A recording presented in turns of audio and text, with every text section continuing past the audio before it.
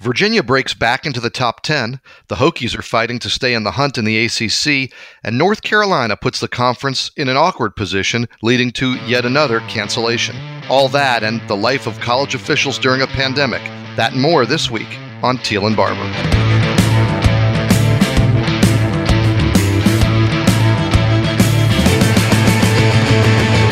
Welcome in to episode 40 of Teal and Barber, the Richmond Times-Dispatch and Richmond.com's Virginia Tech, UVA, and ACC sports podcast.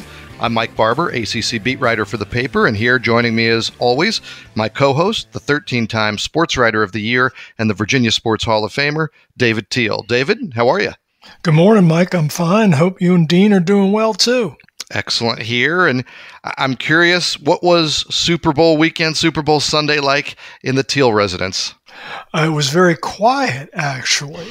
My wife and daughter went over to Grandma's house after church, and I was flying solo. So I had a very peaceful and busy work day. That actually sounds pretty good. Now, were they back for the game, or did you get to watch the game solo? No, I was flying solo for the game as well. I think that sounds good. I know people love the gathering. They love the house full. Obviously, in the pandemic, we can't have that. But I've always enjoyed. I mean, I'll give you this example. Although it ended poorly for the team I was rooting for, when the Yankees played the Diamondbacks in the World Series, and the series ended up going to Game 7 in Arizona, I had been meeting with friends and going to bars and going to people's houses and watching all the games. And Game 7, I turned off my phone. I locked the door. I sat alone in my apartment and watched. And certainly that ended up being a disappointing ending for me. But I think sometimes that's the way to do it. Now, being on your own, did you have any Super Bowl food? Did you get yourself a spread? No. I mean, I fixed up some pasta and poured a glass of wine, but nothing elaborate by any stretch. Well, despite not having a Super Bowl party or people over, we did the full Super Bowl party spread. And I have to give credit to my wife because I spent the day obsessing over my chili, making sure it had the right amount of roast jalapenos, the right amount of chipotle peppers. My kids spent the day watching the Puppy Bowl. The 19-month-old was just mesmerized by so many dogs on his big screen TV. And that left Elizabeth to handle the cooking for everything else, the pigs in blankets, the buffalo chicken dip, the deviled eggs. So Tom Brady was great, but I thought my wife was the Super Bowl MVP for me over here. Sounds like it. Now, in terms of the game, David, Tom Brady winning Super Bowls, it's a story we're familiar with. Where do you put that guy kind of on your Mount Rushmore of champions, of guys who get it done and get it done in the postseason? Well, if we're talking team sports, then he's right up there with Bill Russell, who won how many NBA championships? 2 handfuls, right? Mm-hmm. And how many World Series did Yogi Berra win? Not only as player, but also a manager. You go to like Jean Beliveau in hockey, to date myself. I'm not sure how many times he hoisted the Stanley Cup for the Montreal Canadiens. But then if you delve into individual sports, then you're talking Serena and Tiger and Federer and Nicklaus, and we could go on. It's a pretty good list. And for the record, just because I am a Yankees fan, Yogi Berra won 10 World Series rings. I want to make sure he gets his due. Now, we're still a little ways away before anybody's going to get championship rings for this basketball season. And the road is still bumpy. It's been another rough week for the ACC schedule. Both UVA and Tech potentially being impacted here. The Hokies are scheduled Saturday to play Louisville. That program has been on a pause since last week due to some COVID tests. We'll get into the Cardinal situation here in a minute, but let's start today with the mess that is in Chapel Hill. Miami's basketball team had already traveled there for a game against the Tar Heels Monday night when the ACC announced, and this was their wording, that the teams had mutually agreed to call it off. Now, Jim Larrañaga shares the apparent reason for this. a video that was unearthed and published by the student newspaper at UNC, the Daily Tar Heel, that showed two Carolina players, one of them being Richmond's own Armando Bacot, partying with a small group of students after the Duke win Saturday. And David, nobody had a mask on. It's a clear violation of your COVID safety protocols. What do we make of this? It's big trouble is what it is, and I don't blame Miami in the least. Because not only, Mike, did you have that video that the Daily Tar Heel got off Snapchat, but you also had thousands of people congregating on Franklin Street Saturday night after Carolina's victory over Duke. I'm sure they weren't wearing masks. Then they're going back to campus. Who knows who they were in contact with? Were they in contact with anyone that Day'Ron Sharpe and Armando Bacot were with that evening? I mean, and then Carolina practices on Sunday. So Bacot and Sharpe are with their teammates. And I've heard it suggested, but they all tested negative. So why not play the game, or why not wait till Tuesday or Wednesday? But if we've learned anything during this COVID season, it's that the virus takes time to incubate. And, these guys could be positive. It just won't show up for several days, which is why Saturday's game in Charlottesville between Carolina and UVA is very much in doubt. Yeah, and I'm glad you said it that way. It's interesting to me how many people have not learned that, right? Like these things come up. This is not new science, that we know this about the virus, that you can contract it. You cannot test positive for, a day, a week, 10 days, but be carrying it, be spreading it, and then you test positive. And I think the ACC and the coaches and the people involved understand it, but it's interesting how many times this comes up, especially with fans who say, well, if you're not positive today, go play. And it's just, that's not the way any of this works. David, what is Roy Williams to do with Armando Bacot, with Day'Ron Sharpe? This is not an egregious offense if we're not during a pandemic, right? They're just, no. This is normal college kid behavior. There's absolutely nothing wrong, except that we are in a pandemic and they are being asked to follow these really strict guidelines. And these two guys didn't do it. What should Roy Williams do here? I'm not sure what I'd do. And I'm not sure what the internal conversations have been during the season. Has he told them, if we have breaches, this will be your punishment? I mean, the one situation I can compare it to, Mike, and I don't know that Roy will be this draconian, is back in August, Louisville dismissed 3 men's soccer players and suspended 3 others because an off-campus gathering turned into something more than it should have been, ended up infecting a bunch of people, and shut down 4 Louisville teams during their preseason workouts. And I remember asking Justin Fuentes shortly after that, what would you do if any of your players breach protocol like that? And he just looked at me and he's like, that is one tough question, and I don't know the answer. And I'm not sure what Roy Williams will do. There has to be some kind of penalty, though, for these 2 young men. And I wonder how they're viewed in the locker room. Because this is a breach of trust. They've cost their teammates a chance to play a game, maybe more, and they may have infected their teammates. You do not know. Yeah, and it comes at a time when, and I know this is the smaller issue, but it comes at a time where Carolina, coming off the Duke game, I mean, they're feeling pretty good. And this is a team that was building some momentum, and people were talking about could get back in the ACC race here. Now, you bring up a great point about how teammates will view them. And I ask this question knowing that you don't know the answer, I don't know the answer, but are we being a bit naive to think that because we saw this video, this is the first time or one of the few times it happened?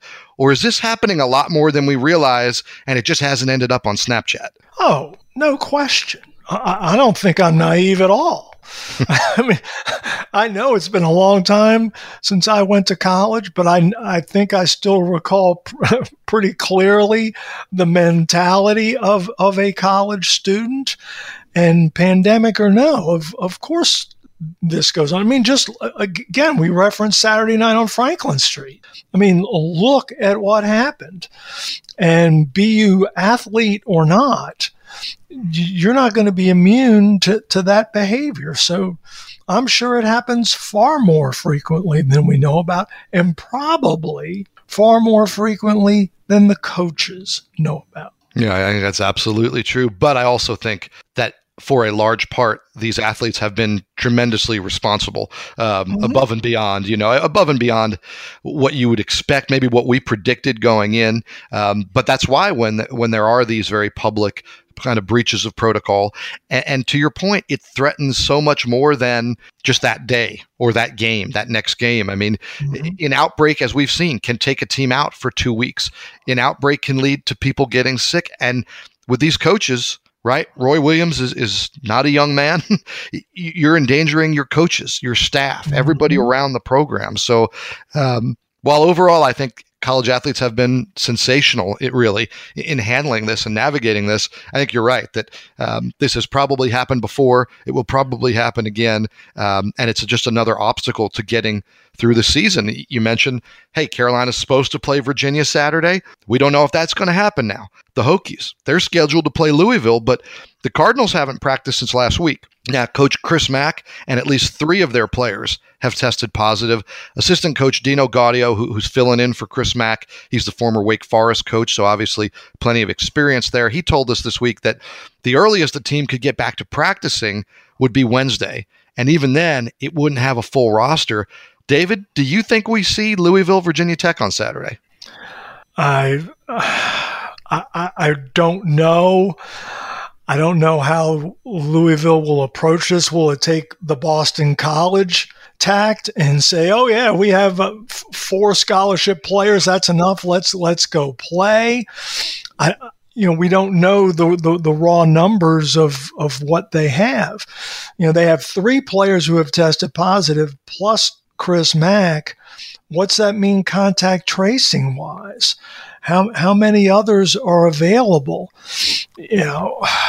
I'm certainly not optimistic that we will see either game on Saturday. Carolina, UVA, Louisville, Virginia Tech. I hope I'm wrong on both counts. I hope we get both. I think it'd be a heck of an afternoon. But man, we're up to 28 games on the conference schedule that have been postponed so far. So I don't like our chances of going 2 for 2. That's for sure. Yeah, the odds are not in our favor. Now, we talked about that Miami, North Carolina situation, and Miami had already traveled. That brings us to this week's Take It or Leave It. Thank you, Mike. In a situation like the Miami, North Carolina one on Monday night, where a game is apparently canceled due to one team's failure to uphold COVID safety measures, the offending team should forfeit the game. Take it or leave it. Let's start with David. It's a great question. And, please excuse the language, the hard ass in me wants to say, yes, forfeit the game. But the softy in me, and I'll lean soft here, is that this has been a collaborative effort from the start among everyone. Players, coaches, administrators, officials, you name it. Did somebody make a mistake? Absolutely. And I'm not sure, what would a forfeit mean in the big picture? I don't think it would mean much. Miami, in terms of a one-loss record. So no, I'm going to leave it, forget the forfeit, just postpone it like every other one. Because there are some, are we going to go back and look at every other postponement and say, okay, you're the team that tested positive. How did you get it? Was it because you breached protocol, or was there some other reason? I just think it's a very slippery slope if you try to assess blame. Thanks, David. Mike? Yeah, we're on the same page. And the second thing you mentioned there, the last thing you mentioned, is the main reason for me. I'm all about justice. And how can you possibly force Carolina to forfeit this game without knowing who is to blame in all the other situations? And maybe nobody was, but maybe there was. Maybe somebody did something wrong, and we just don't know. And the fact that this one happened to end up on Snapchat, I don't think you can put in a forfeit. Now, you bring up a great point. Who cares, right? I mean, if you get a forfeit win or a forfeit loss, the NCAA selection committee isn't going to look back and say, well, Miami beat Carolina on that Monday night by forfeit. Right. So to me, it's almost more symbolic. That made me go into this question thinking, yeah, maybe you do it as a slap on the wrist that says, hey, there's consequences, but it could not be administered evenly. And I'm always against justice in any situation that can't be administered evenly. You just don't know how we got to so many of these cases. So I'm going to leave it. Now, Virginia basketball, whether they play Saturday or not, back in the top 10. They do have a game Wednesday against Georgia Tech.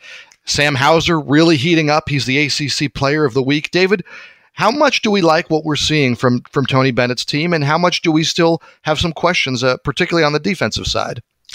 Well, I think they're sitting there atop the ACC standings with only one conference loss, 9-1 in the league, 13-3 overall. Here's a stat for you, Mike. Virginia's won 2 straight, which ties for the longest winning streak in the ACC, which goes back to the story you wrote last week on how inconsistent everyone has been, except, Virginia's the only team to throw together a winning streak of at least 6 games in the conference this season. So, yeah, I think there's plenty to like there. They still don't have a signature win, really. Clemson, I guess, would be the one. But otherwise, the schedule has not really afforded them any opportunities since Gonzaga to really have an eye-popping victory. But yeah, I mean, they're progressing, playing well. Obvious questions on the defensive end. Tony Bennett labeled Saturday's performance as poor.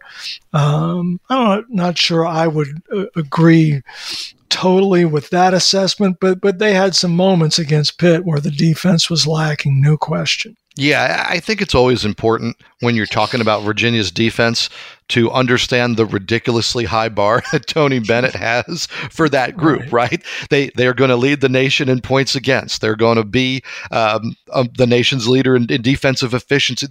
That is what the goal is, and that's the standard. And I thought Jeff Capel made a great point when he said to me, I asked him about, Virginia's defense maybe not being what it's been. And he kind of laughed and said, yeah, it's top 10 instead of number 1. So that's the slippage there. Now, there is a difference in this defense. We talked about it a little bit last week.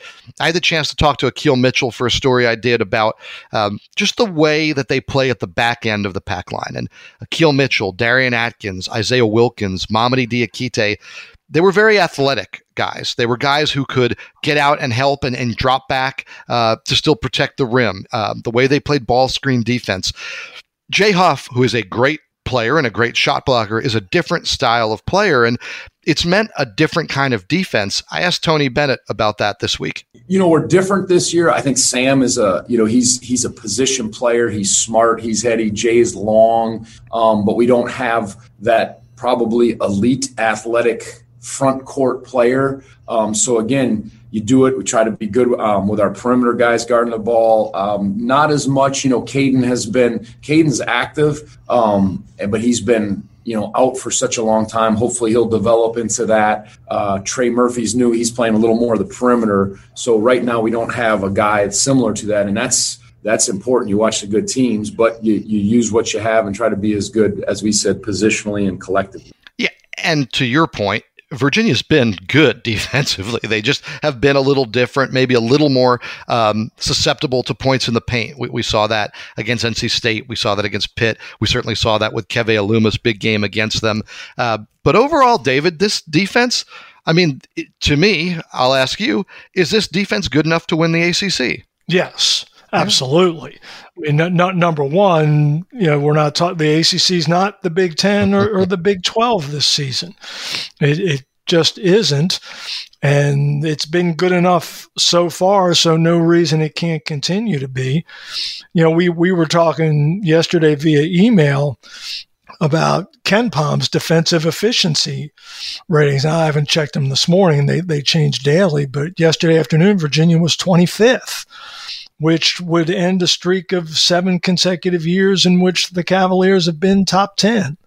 And in 2 of those years, they were number 1. So, yeah, it's not as good as the program has been and as good as Tony Bennett expects. But still, top 25 among 350-plus teams, that's still pretty darn good. Yeah, and leading the ACC in points allowed in a year when Virginia's really good offensively. So if you're holding opponents to the fewest points in the league and you're better at scoring, is it a slightly different formula? Sure, but it's a formula that can certainly work. Now, you mentioned that the schedule hasn't really tested them in conference. The Virginia Tech game, it kind of stands out. The Clemson wins a quality win. But this little stretch coming up here, that might answer a lot of questions, and starts with Georgia Tech here, with Jose Alvarado, with a team, David, that you've been telling me since the preseason you really like, and that's certainly been playing out on the court. What do you see in this matchup? Well, it's a rematch of a couple of weeks ago in Charlottesville, where UVA was darn lucky to escape. I mean, Michael DeVoe got a good look at that three from the right wing, right in front of Josh Pazner and the bench, and it goes begging, and Virginia walks away with a 2-point victory. It goes down, and Georgia Tech is celebrating. Now, you mentioned Jose Alvarado. I mean, he's first team all ACC right now, if you ask me. I mean, he is their heart and soul, literally. He's so good defensively. Tony Bennett said yesterday on the ACC Zoom, he said, defenders, you can see it in their eyes, just the intensity. And you could see Bennett just lighten up talking about it because he so appreciates defense. And Alvarado leads the league in steals at better than 3 a game. Oh, by the way, he had 6 in the first meeting against the Cavaliers. And you've got him and DeVoe in the backcourt. You've got Moses Wright. You've got Parham. They got some pieces now. But I'll tell you what, it's going to be interesting to watch, Mike. Tomorrow night, we're taping this Tuesday morning. The game is Wednesday. But that's the first of 4 games in 7 days for the Yellow Jackets. And Josh Pazner has a short bench to begin with. It's going to be so intriguing to watch him attempt to manage minutes. Yeah, quite the challenge, and that's, of course, assuming that all those games get played, and we certainly hope they do. Speaking of games we hope get played after Georgia Tech, again, assuming these games happen, you'd be looking at North Carolina and Florida State.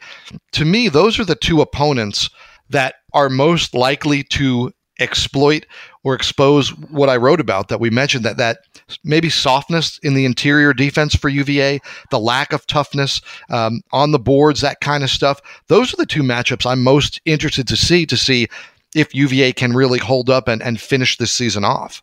Because both the Tar Heels and Seminoles are big and long and deep. Now, Bacot and Sharp, the 2 offenders in the video, they are 2 immense cogs in that Carolina front line. Even if the game happens, are they in uniform? Is Roy going to play them? Is he going to sit them for a game or more? I don't know.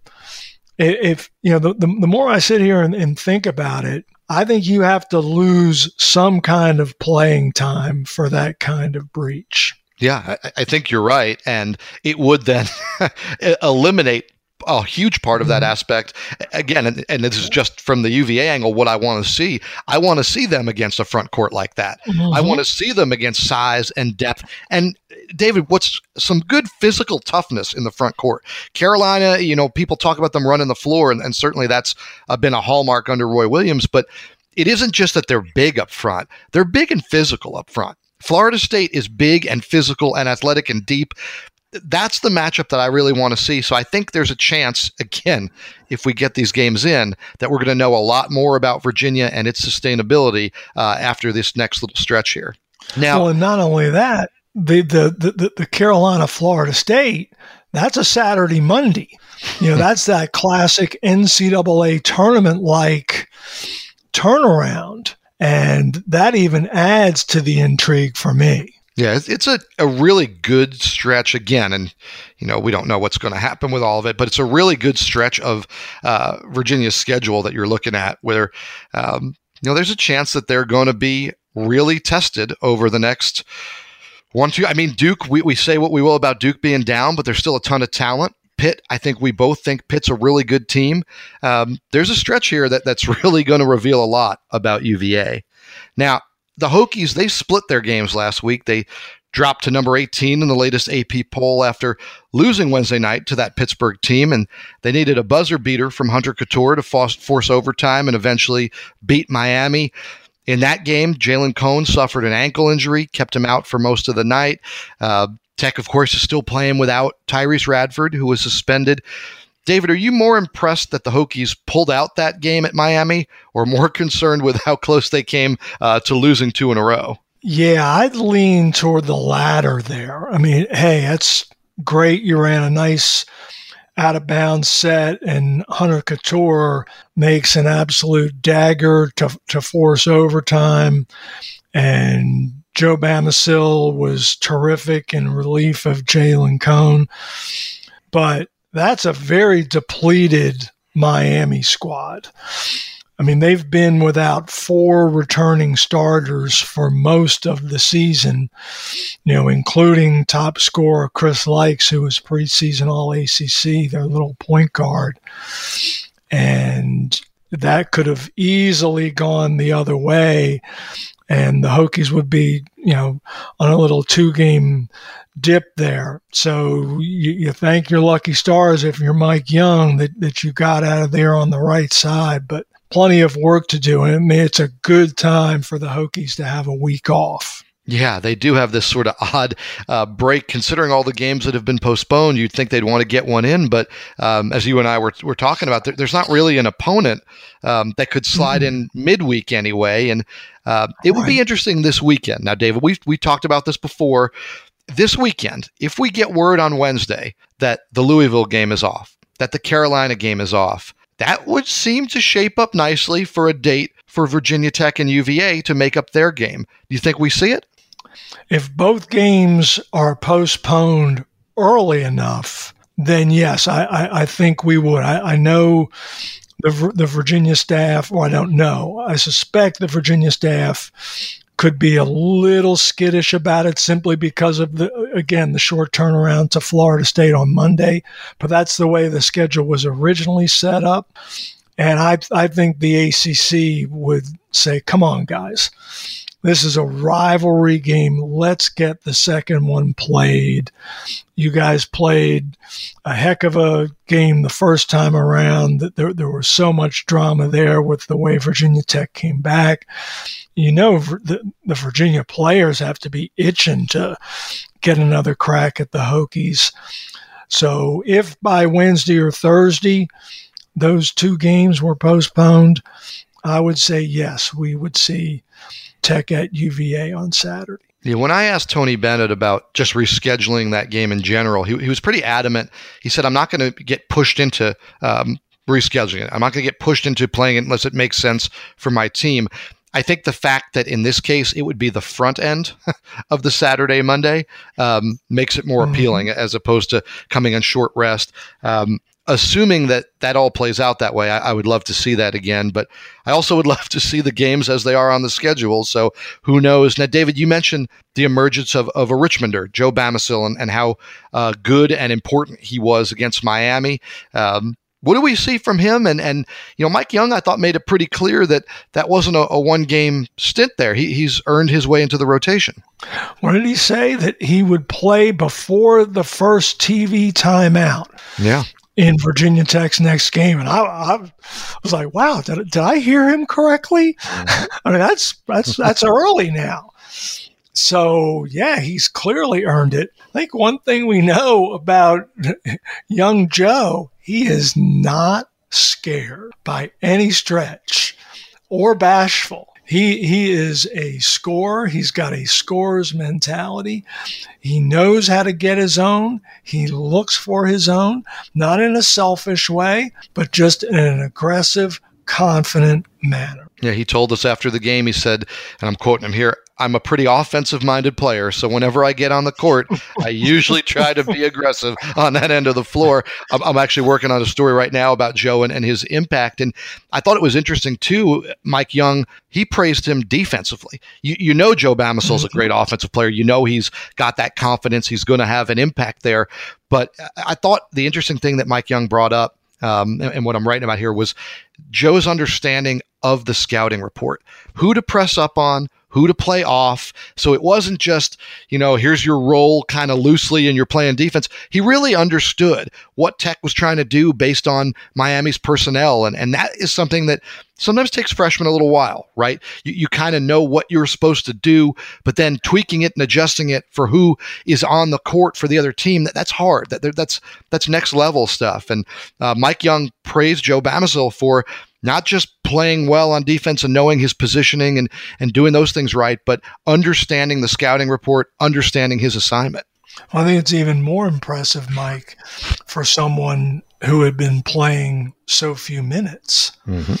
I mean, it's easy to check out when the coaches are droning on about the scouting report, but you're sitting there thinking, I'm not going to play. I don't need to know Isaiah Wong's tendencies that much if I'm not going to have to check him.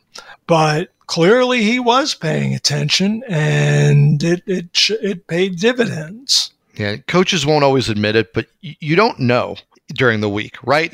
A guy might look engaged, a guy might look aloof. You don't really know what they're absorbing and understanding and grasping until you throw them out there. And, Mike said that too. He said, hey, you don't prepare to play well when your number's called. It's too late at that point. You have to prepare to play well when your number isn't being called. And then when it is, you show what you've got. And Joe Bamisile did that. Now, he was playing. He was getting all those minutes. Again, the Jalen Cone suffered a left ankle injury early.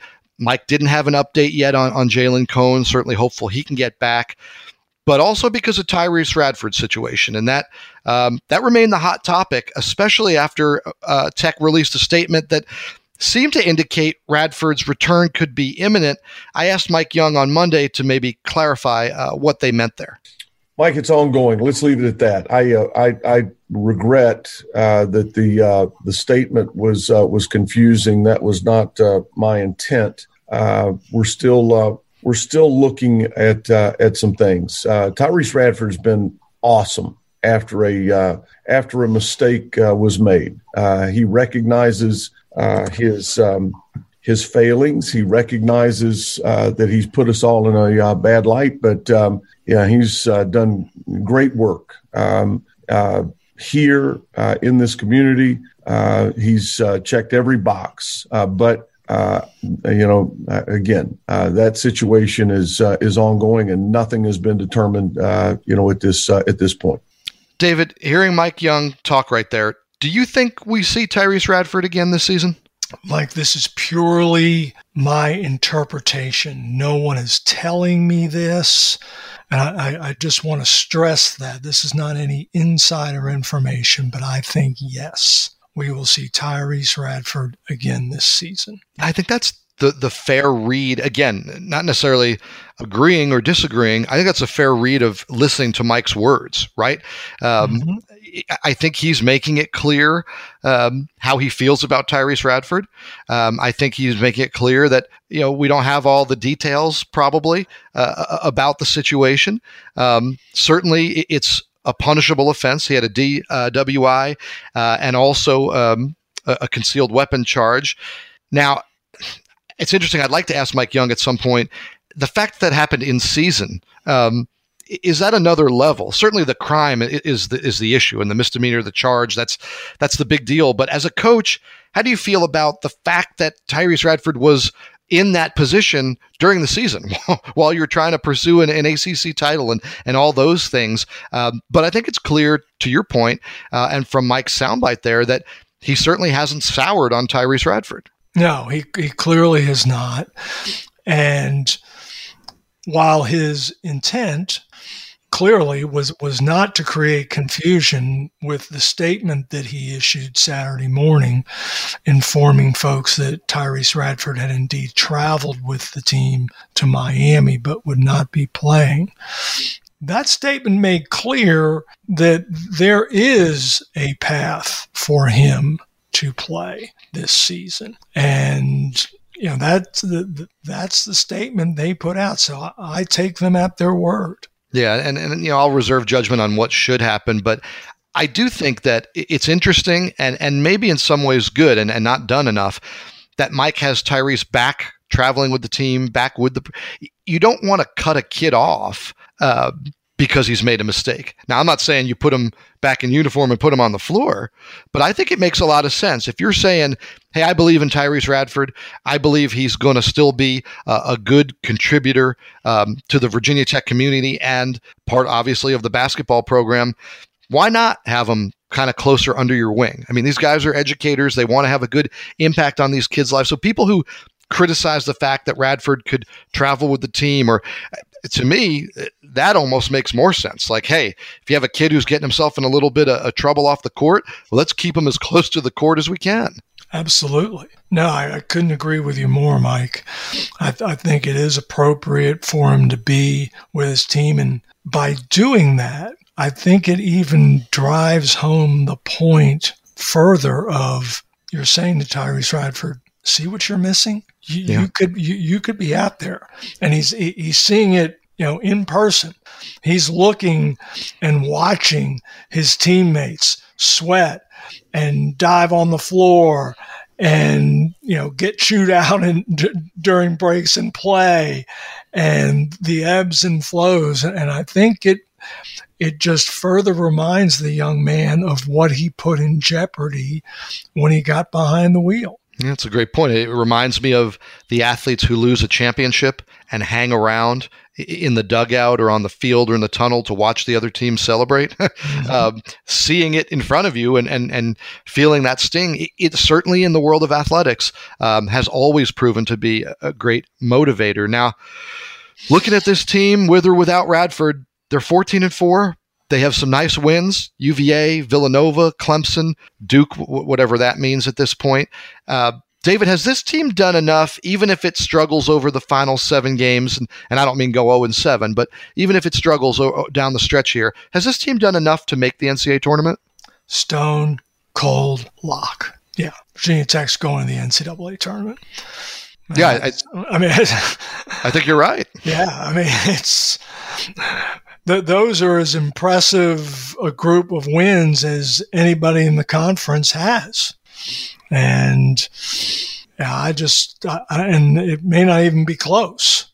So yes, barring 0-7, which is not going to happen. Yeah, Virginia Tech's going to the NCAA tournament. Yeah, I think there could be struggles down the stretch that maybe make it a little more interesting a topic. But 2 things. One, I think the ACC is still going to get at least 5 teams into the tournament, right? Even in a down year. I think it's such an odd year to evaluate. And we've talked about this and you've written about this. It's going to be such an odd year for the committee to evaluate. But with the games played, with the wins, with the quality wins, you got to figure that whatever metric they kind of come up with, even if it's sort of privately in that room of how to hash it out, you got to think the Hokies look pretty good. Yes. And I'll be interested, Mike, just because I'm a nerd, but on Saturday, and conceivably during the first half of Virginia Tech's game against Louisville at Castle Coliseum at 12:30, the NCAA Tournament Selection Committee, which is having its pre-selection gathering this weekend to go over some things, will release its preliminary top 16 seeds. And basically saying if the tournament started today, here would be the top 4 seeds in each of the 4 regions. I believe Virginia Tech and UVA will both be in that top 16. I think you're right. And we have that on the list for next week to kind of break down that. And also you had mentioned earlier, first team all ACC. I have that on the list. So you're prepared for next week as well to kind of set the stage for this stretch run. Now, like Virginia, Tech still has to play Florida State and North Carolina this year, assuming those games happen. And that brings us to this week's Who You Got? Thank you, Mike. Looking at the ACC right now, who is the biggest threat to Virginia atop the ACC standings? Who you got? Let's start with David. Florida State. They're sitting there. It's 6-2, a game behind UVA in the loss column, a game ahead of Virginia Tech and Louisville in the loss column. The Seminoles have won 25 consecutive home games against ACC competition. I like that. Team is deep. Now currently on a COVID pause, but the last time Leonard Hamilton's team paused for COVID, they came out of the gates and won 5 straight, 4 of them blowouts. So I'm not worried about them coming off that pause. I think Florida State, to me, is clearly the number 1 challenger to UVA. Thanks, David. Now, Mike? I've wanted to get on board with North Carolina. I think there's a ton of talent. I think that team's really good. But to me, as I look at them, they're kind of like a not as good version of Florida State, and just what David said. Florida State, I don't know why. I guess because it's not a traditional basketball power. It's known more as a football school. And its coach, Leonard Hamilton, they seem to fly under the radar no matter how good they are. They've been really good for a long time. Leonard Hamilton has been really good for a long time. Hey, by the way, they were the best team in the ACC during the regular season last year. Yep. This is not a fluke or a surprise or an ebb and flow. Florida State is, in many ways, they're building and doing what Virginia did, and they're in that weird stage where, for whatever reason, they're not getting the recognition. And I think maybe this is the year that they get over the hump there. I think it's very possible. As well as they can defend and as deep as they go, is it a potential Final Four squad? I believe so. Yeah. And, that would just be the capstone to Leonard Hamilton's career, what he did at Miami back when the Hurricanes were in the Big East, and then what he's done since getting to Florida State. Those are 2 really hard jobs, and he excelled at both. Yeah, well said. I mean, Leonard Hamilton, to me, is one of the most underrated coaches in the nation. One of the good guys, too. Great guy, right? Yeah. Which is funny, because usually when you're that beloved by the media, they go and make sure that, you get your due. And Leonard Hamilton, for my money, has not gotten his due yet. Another group of people that don't always get their due, David.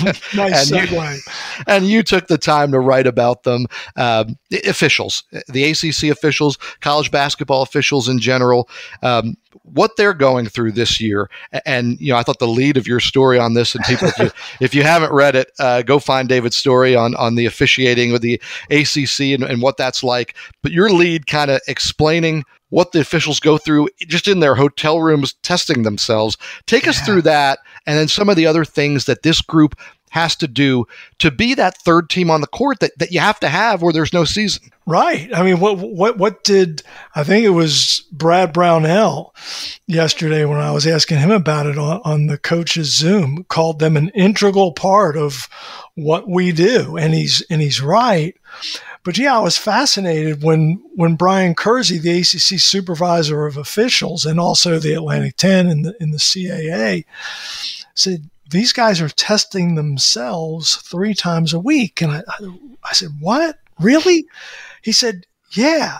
He said they probably have a groove carved into their nose where they know to put the swab. And I'm like, oh my gosh. So when I subsequently spoke with Ron Groover, who could not have been nicer, and he was at a hotel in Richmond when we talked, getting ready to drive down to Old Dominion for a game and then up to Charlottesville for Saturday's UVA Pittsburgh game. But he described, how he has to do it and how it's kind of become second nature. They even had a training video for them to show them how to self-administer these COVID tests. And yeah, he darkens his hotel room. And then once he, takes the swab out, he uses his cell phone flashlight to make sure it's sufficiently saturated, because if it's not, the test could come back inconclusive. That means you have to retest. You can't work your next game if your test comes back inconclusive. So once it's saturated, he's got to put it in a test tube. Then he's got to race to the FedEx store, get a tracking number, put that in his app, and then make sure it gets to Mako Medical, which is the lab in the Triangle down there in North Carolina, where they process it. So yeah, these guys, they are sacrificing too. And in Groover's case, he took early retirement from Hertz Rental Car back in 2015. I mean, he's still a relatively young man, but he'd been working for Hertz for 25 years. So he has this luxury. He's only returned to his Georgia home 3 times since the season started. He's got 3 kids in college, and his wife is super supportive. And he's living on the road because he doesn't want to expose his family, himself, or those he officiates to the virus. Yeah, David, we talk so much about the challenge for the players and the coaches, and it's an immense challenge. I don't know how the officials are getting this done. When you bring up just what you brought up, they're going from game to game. They're not working once or twice a week, right? David, how many games are these guys calling in a given week? Well, in a normal season, these guys work 85 to 100 games in a year. They won't approach that this season, obviously. But Groover told me in 1 week, he was supposed to work 6 times. You know how many times he worked? Twice. 4 of them wiped out. And oh, by the way, we were talking about Carolina, Miami. Where was Ron Groover scheduled to be last night? The Dean Dome for Carolina, Miami. And as soon as that email popped last night, about 2 hours before game time, I was thinking, I wonder if he's in the building, or, he could literally be in his rental car on 15501 approaching Chapel Hill. And he would have gotten the text. It's crazy how these guys are living. Going game to game, hotel to hotel, rental car to rental car, team to team. And yet we haven't heard stories or much at all, really, about officials being taken out, about officials being sidelined. Are they just doing a great job? What's going on there? They are doing a great job. They've gotten lucky. Brian Kersey told me that he's from his ACC pool, he's lost about a handful of guys sporadically to positive tests. In fact, he told me he just lost one recently to a positive test and has one coming back from a positive diagnosis. None have had severe symptoms, so obviously that's a blessing. And he's got a pool of about 270 officials that he uses among this 8-conference alliance that they have throughout the Northeast and the Mid-Atlantic that includes the MEAC and the A10 and the Ivy's not playing this year, but the Northeast Conference, the Big East. And he said among that group, they've had, upwards of a couple dozen positive COVID cases. So not as prevalent as you would think. They're getting the job done, and they're getting to work the games. And when they work the games, it's interesting to watch. I've seen a few times where a lot of them don't wear the mask while running the floor. They got to blow the No. whistle, all that. But then when it's time to talk to a coach, you see them kind of fumbling in their pocket, trying to scramble to, especially if it's a slightly heated exchange. It's kind of fun to watch these guys.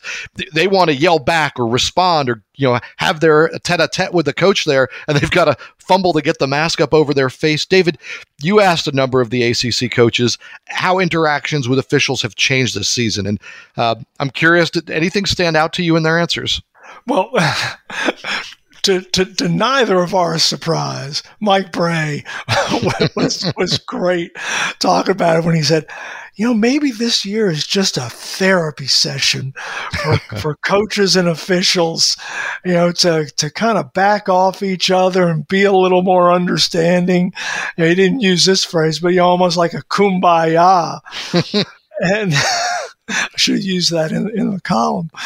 But and yet other guys said no real change, and that was kind of Groover's impression. He said guys who are mellow in a traditional season have remained that way. He said guys who officiate every possession, they're still the same way. And he laughed. I said, since they're masked up and we can't read their lips or anything, I said, do they say even more vile things to you? and he just laughed and said, no, not really. Or at least not that he can hear or see. Right. Or that he was willing to fess up about. Yeah, they might be mouthing it under the mask. It is interesting. It's an interesting dynamic. And I think we all want to keep our distance and not be shouting in each other's faces right now for virus Correct. concerns. So, and honestly, not to get off on a side, but that's always been something that's bothered me in college sports. The football coach losing his mind on the side judge, the basketball coach yelling and pointing. It doesn't happen in any other walk of life, right? If I'm upset with the cashier at the grocery store, I don't scream in their face. It doesn't happen anywhere else. And it's always kind of bugged me. And I know the officials can handle it. And I know the coaches chalk it up. And for the most part, they're great. And they talk about competitive nature and fire. But I don't know, man. Like, if that's a outcome of the pandemic, that we get less coaches screaming at officials, it just doesn't happen anywhere else in the American business world or life, where you scream in someone's face when you're not happy with the job they did. And I would love to see it go away and stay away after the pandemic. Yeah, basketball is unique that way. I think even more so in baseball, where, of course, you have these legendary moments when managers come out of the dugout and just go off on an umpire. But just the relentless interaction between officials and players and coaches in basketball. No sport is known for it as much as basketball. Absolutely. Well, thank you for listening to us. You can subscribe to Teal and Barber on Apple Podcasts or wherever you find your favorite podcasts. Please consider supporting local journalism with an online subscription to the TD. You can find special promotional offers available at richmond.com. Today's show was produced by Dean Hoffmeyer. Teal and Barber is a podcast of the Richmond Times-Dispatch and richmond.com. For David Teal, I'm Mike Barber. Thanks for listening. Be healthy and safe, and please join David and me again next week.